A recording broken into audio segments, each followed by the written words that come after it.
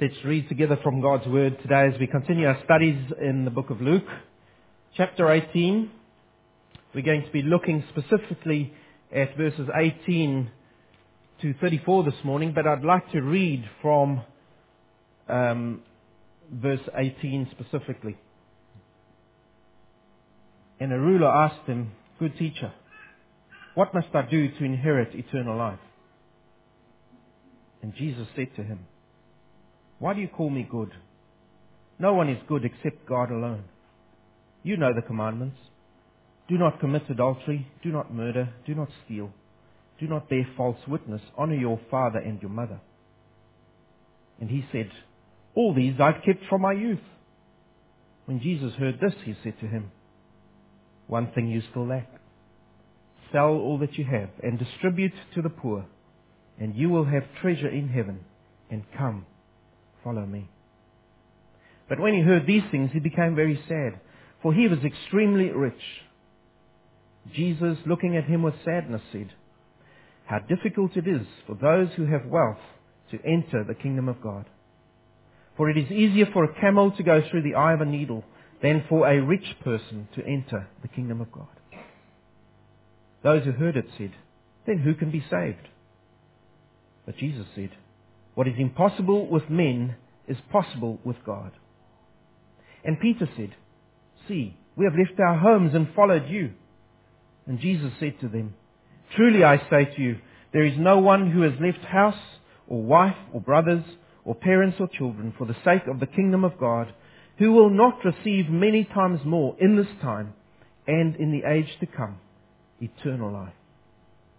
And taking the 12, he said to them, "See, we are going up to Jerusalem, and everything that is written about the Son of Man by the prophets will be accomplished.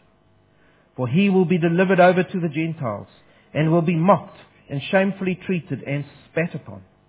And after flogging him, they will kill him, and on the third day he will rise." But they understood none of these things. This saying was hidden from them, and they did not grasp what was said. Sometimes we come across situations in life where we feel overwhelmed, like going to the dentist. And the only way to get us through that is to see the bigger picture, right? If you don't go to the dentist, you'll walk around with no teeth one day. It was interesting in the run-up to this last game in the finals of the rugby that on radio interviews they were speaking to a psychologist, and she was saying that there's been a spike in this last week and a half in the number of people who've come to see them for stress-related things. People couldn't handle what was happening to them. It was too much. And they even, I don't know if any of you saw the interview with a woman who had to really take some serious hold of herself because she was just losing it. And the way they tackled that was to see the bigger picture. Steve Hansen this morning said, "Worry is a waste of emotion. You've got to see the bigger picture." Well, we've got a bigger picture too. And it's good to be reminded of the bigger picture from Scripture. Because when life happens to us, if we don't see the bigger picture, we can get carried away by what is happening to us, and it overwhelms us. So I don't know what's happening to you this week. In the Lord's timing, He's brought us this specific text that we're going to be looking at. And I pray that your ears will be opened and that you'll take hope from this text. So we're looking specifically at verses 28 to 34 this morning.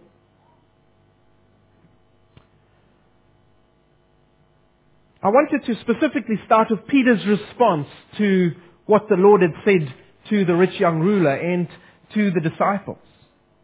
Because Peter's response is interesting and the Lord picks up on it. Verse 28. Peter said to the Lord, "We have left our homes and followed you." What's he actually saying? He's actually saying, well, to enter the kingdom of God, we've done this for you, so we must be okay. We are poor. We've left our homes and followed you. We're okay. Maybe there was a bit of a touch of anxiety there too. Lord, I hope we're going to be okay. And Jesus responds to him. He addresses all the disciples because Peter was not alone in his thoughts. And Jesus spells out for them the benefits of this cost that they have paid to follow him. Verses 29 to 30, Jesus says, "Truly I say to you, there is no one who has left house or wife or brothers or parents or children for the sake of the kingdom of God, who will not receive many times more in this time and in the age to come eternal life." What was Jesus doing? Jesus was giving them the bigger perspective. Yes, you've given away your homes. Yes, you've followed me. You've left your businesses behind, Peter and the rest of you. But the bigger picture is, I will look after you. God will look after you in this life, and in the life to come, He'll give you eternal life. That's the bigger frame. That's the big picture. However, there's a bigger picture still, and that's why He continues. He takes His disciples aside and He says, we're going up to Jerusalem. And when we get up to Jerusalem, and He speaks in the third person, they will take Him and they will do all kinds of things to Him for your sakes. There's another bigger picture here.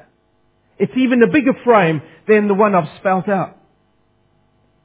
You see, their sacrifice on His behalf was paling into insignificance when confronted by the reality of events that would happen in Jerusalem.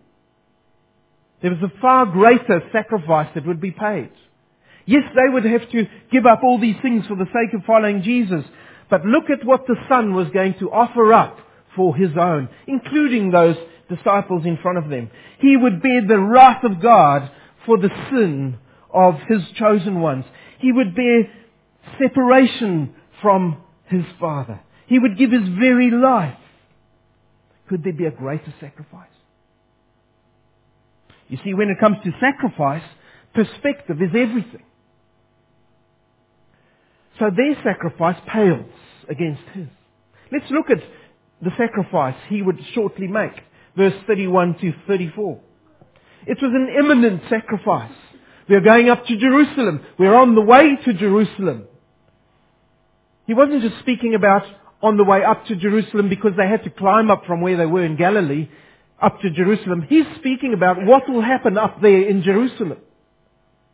This is the beginning of the end of the road, He's trying to tell His disciples. There's a seriousness about us going here. Are you ready for what is about to happen? There's a further sacrifice that will be made. Are you ready to witness that sacrifice?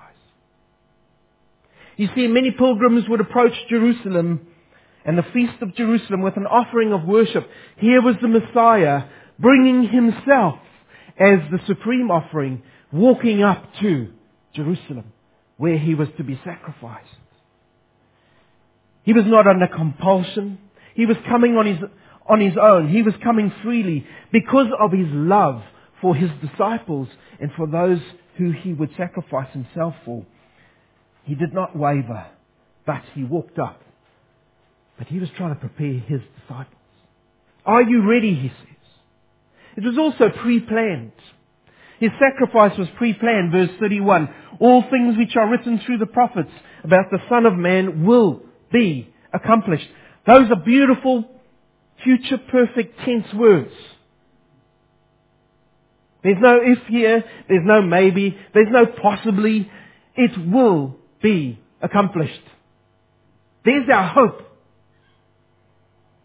You see, while many religions today claim their books to be divinely inspired, the Bible is the only one which contains prophecies about Jesus' birth, His death and His resurrection, which can't simply be explained away as chance. Many of these prophecies were written over 600 years before they actually happened. You try predicting what's going to happen next week.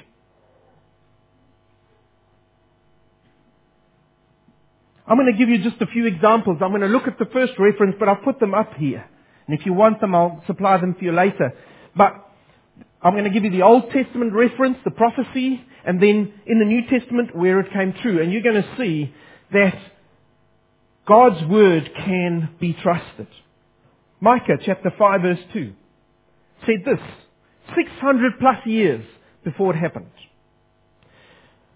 But you, O Bethlehem, Ephratah, who are too little to be among the clans of Judah, from you shall come forth for me one who is to be ruler in Israel, whose origin is from of old, from ancient days. 600 plus years before. What happens in Luke chapter 2, verse 45 in the New Testament? This is what happens. And Joseph also went up from Galilee, from the town of Nazareth, to Judea, to the city of David, which is called Bethlehem, because he was of the house and lineage of David, to be registered with Mary, his betrothed, who was with child. And she gave birth to her firstborn son, and wrapped him in swaddling clothes, and laid him in a manger, because there was no place for them in the inn. Where did that happen? In Bethlehem. Where had it been when had it been prophesied? 600 plus years before. Think of all the historical things that had to happen between those two events. The prophecy and the event. There was a whole Roman Empire that came about. And events in the Roman Empire that came about. And Herod, who was chasing people around. Killing babies. And yet it happens. Isaiah 7 verse 14 said, many years before, he shall be born of a virgin. Luke chapter 1 verse 26, exactly that happens. Hosea chapter 11 verse 1, it says that from Egypt is where God will call his son.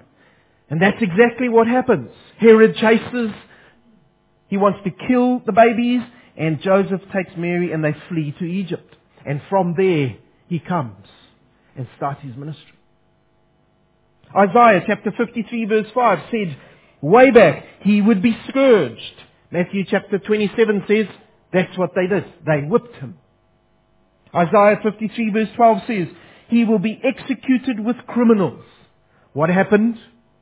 He was nailed on the cross between two criminals. Psalm 22 verse 16 said, very specifically, hundreds of years before, he would be pierced in his hands and feet. And in John chapter 20, they nailed the nails through his hands and his feet. He could have had an accident on the way from Galilee to Jericho sometime. He could have been robbed by robbers and killed. But no, these specific predictions happen. Psalm 22, if you thought that was specific, here's a more specific one. His garments will be gambled away. What happens, Matthew chapter 27? At the foot of the cross, the soldiers gamble his garments away. Isaiah 53:9 says that he would be buried with the rich, even though he was put to death as a criminal. Now that never happened. What happens? Jesus dies. A rich man offers his tomb. Jesus is laid in that tomb, although he was crucified as a criminal. Psalm 16 verse 10 said that he would be resurrected. What happens on the third day? Mark chapter 16, the Son of Man rises up from death. And the prophecy comes true. We can be here all day and I can recite even more for you, but I won't. There are so many prophecies that came true. Isaiah 35 says, if you want to be specific, it reveals the kinds of miracles the Messiah would perform. You see, there was something bigger happening here. There was a bigger picture at play. God, the Almighty One, was accomplishing all these things which were written through the prophets about the Son of Man. God was making them come true. Jesus was making them come true. Jesus himself was making history happen right in front of them. He was creating history. Think about that. Isn't he the one that was there right at the beginning? The creator, the one who everything came forth from? He spoke the word and it happened. Well, here Jesus does the same. When he speaks, he's creating. He's creating history. Prophecy is being fulfilled right in front of their eyes. Past predictions were deliberately being created into reality because Jesus could see the end from the beginning. Isn't He the eternal one? He could see what was happening.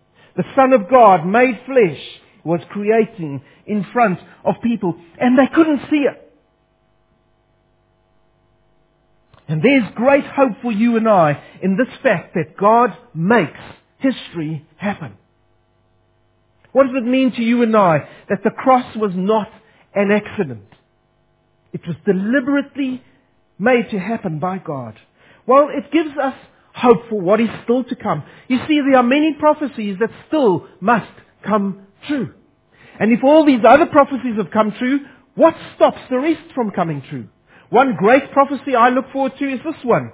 Revelation 22 verse 7. I hope you're looking forward to this one. And behold, I am coming soon. Blessed is the one who keeps the word of the prophecy of this book. Are you looking forward to that one to come true? Do you live daily looking forward to that prophecy which is still to come true? If you're not a believer here today, you need to live in fear, but also live in hope. Because if you come to Jesus Christ, there is still time. That prophecy has not yet come true. You need to come to Him today before it does come true, because then it'll be too late. Come to Jesus Christ and be saved while today is called today. Come. There's a third matter about His sacrifice. Here Jesus, as the great prophet with a capital P, great prophet of all time, foretells particulars about His torture, His death, the involvement of the Gentiles or the Romans in this case. And He makes very specific predictions. One of the parallel passages to the one we're looking at is in Mark. And there the Son of Man, it says, will be betrayed into the hands of the chief priests and the scribes. Specifically then, they will condemn Him to die. They will then hand Him over to the Gentiles. Gentiles will mock Him, spit on Him. He will be scourged. He will be killed. And then 3 days later, He will rise again. That pivot of the Christian faith. And Jesus knew that He would be resurrected and that our faith is based on that resurrection. And without His resurrection, we have no Christian faith. Jesus knew, and He predicted these things. And then He rose again on the third day, as He had prophesied. And these ignorant Jews and Gentiles, and I'm using it in the nice sense of the word, they didn't know what they were doing. They thought they were just killing a man. But in the biggest picture, what were they doing? The sacrifice, the atonement for them themselves, the Gentiles, for the Jews, and for any who would come, including till today, they were making that sacrifice for themselves by killing this man, Jesus Christ. And so, here's the great lesson for us, that even the wrath of man will fulfill God's plan and purpose. Nothing can happen which will surprise God. Everything works towards His plans. He is the sovereign God, isn't He? And so in your life and mine, if things are happening that you can't understand, and they seem like evil things, all things work together for the good of those who are loved by Him, the loved ones. If you are loved by Jesus Christ, all things work together for your good in His eternal plan. Have hope. Don't give up. Don't be overwhelmed by what is happening to you. He knows what He's doing. Our sovereign God is in control. And then there's the fourth thing to do with His sacrifice. Look at this. He protects His disciples. Now, you might not see it at first glance there. It looked like they were just being dumb as usual. They couldn't understand what He was saying. But there's a little phrase there. And I want you to note it. Look at this phrase. Let me just find my phrase. Verse 34, but they understood none of these things. This saying, look at this. This saying was hidden from them. And they did not grasp what was said. So yes, they were being their dumb selves, but slow to grasp what Jesus was saying and doing right along His ministry. But there was something else at play here. You see, Jesus was protecting them from the awful horror of what they would soon see. He was kind of revealing to them in installments. And so as they're about to walk up to Jerusalem, He says to them, "Are you ready?" And He tells them what's going to happen.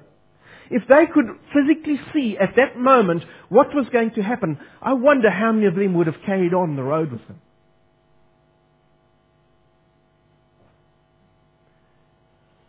You see, there's another verse in John chapter 13 verse 1, which still remains true till today. It says this, "Having loved His own, He loved them to the uttermost." His love for them was always there, right through this process. Even as He was hanging on the cross, He loved till the end. He handed over His mother to the Apostle John. He cared for people. You see, these apostles would not and could not understand how the Messiah could die. It didn't fit into their picture of His role. Their expectations of the Messiah kept them from seeing the real picture. They were so intent upon the prophecies which spoke of God's glory and the Messiah's glory that they overlooked those which spoke of His sufferings. They were so intent on the Messiah and seeing the Messiah revealed that they didn't remember that Jesus had warned them that He would suffer as well. And that they would suffer later. And Jesus' destiny in Jerusalem was simply incomprehensible to them. They had seen Him performing these good deeds. They had experienced His life-changing presence firsthand. They had believed Him to be the Messiah. But how could God's Messiah be crucified? It doesn't figure in our picture. Their lack of understanding is not a lack of understanding, but it's not comprehending the size of what was happening in front of them. They didn't grasp the significance until after Jesus had been risen from the dead. And there on the road to Emmaus, walking alongside Jesus, He explains to two disciples, and then they understand. Jesus was protecting them. I want to leave these questions with you this morning because you see, our perspective needs to be wide when it comes to God and what He does in our lives. We need to kneel at the foot of the cross where Jesus died for us. We need to kneel at that cross. And if we're kneeling at the cross with Jesus Christ in our lives and working in our lives, we will gain a different perspective on everything that happens to us. And the first question I want to put to you this morning is, when you're kneeling at the foot of the cross, how does your sacrifice compare to His? You see, so often we are tempted to bemoan our lot. And we talk about everything I've given up to be a Christian. How big is your sacrifice compared to the one He made for you? It pales into insignificance. What did Christ sacrifice for you? What did Christ endure for your sake and my sake?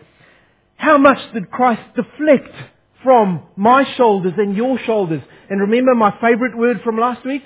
What is it? Starts with a P. Come on, people. Propitiation. Big one, eh? There's only a few of you that remembered that. It's a bit of a worry. Propitiation. That's what Christ reflected from us. Deflected, rather. What is that? He covered my sin completely, and He pushed aside the damnation of God, the judgment of God that was due to me. He took it on Himself. That's propitiation. And when you sit at the foot of the cross, how big is your sacrifice compared to that? And yes, your family might not speak to you, and your friends might not want to mingle with you as much as they want to, as what they used to. But how big is that sacrifice compared to what Jesus has done for you? Secondly, when you're at the foot of the cross, do your false expectations of who Jesus is prevent you from serving Him? What do I mean by that? You see, we need to be reminded daily that Jesus is the Son of Man. He is God Himself. We forget that so quickly. And when we've got a small picture of Jesus Christ, then everything else will pile up around us. And we will get the wrong expectation of the work that Jesus Christ can do in and through us.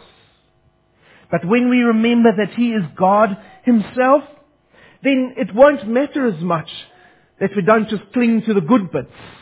But it won't matter as much that there are bad bits that happen to us in our Christian lives too. The hard things come against us. You see, if God is in control, if He is the Son of God, then He is with me and in me through those situations. But then I need to have a big view of Him.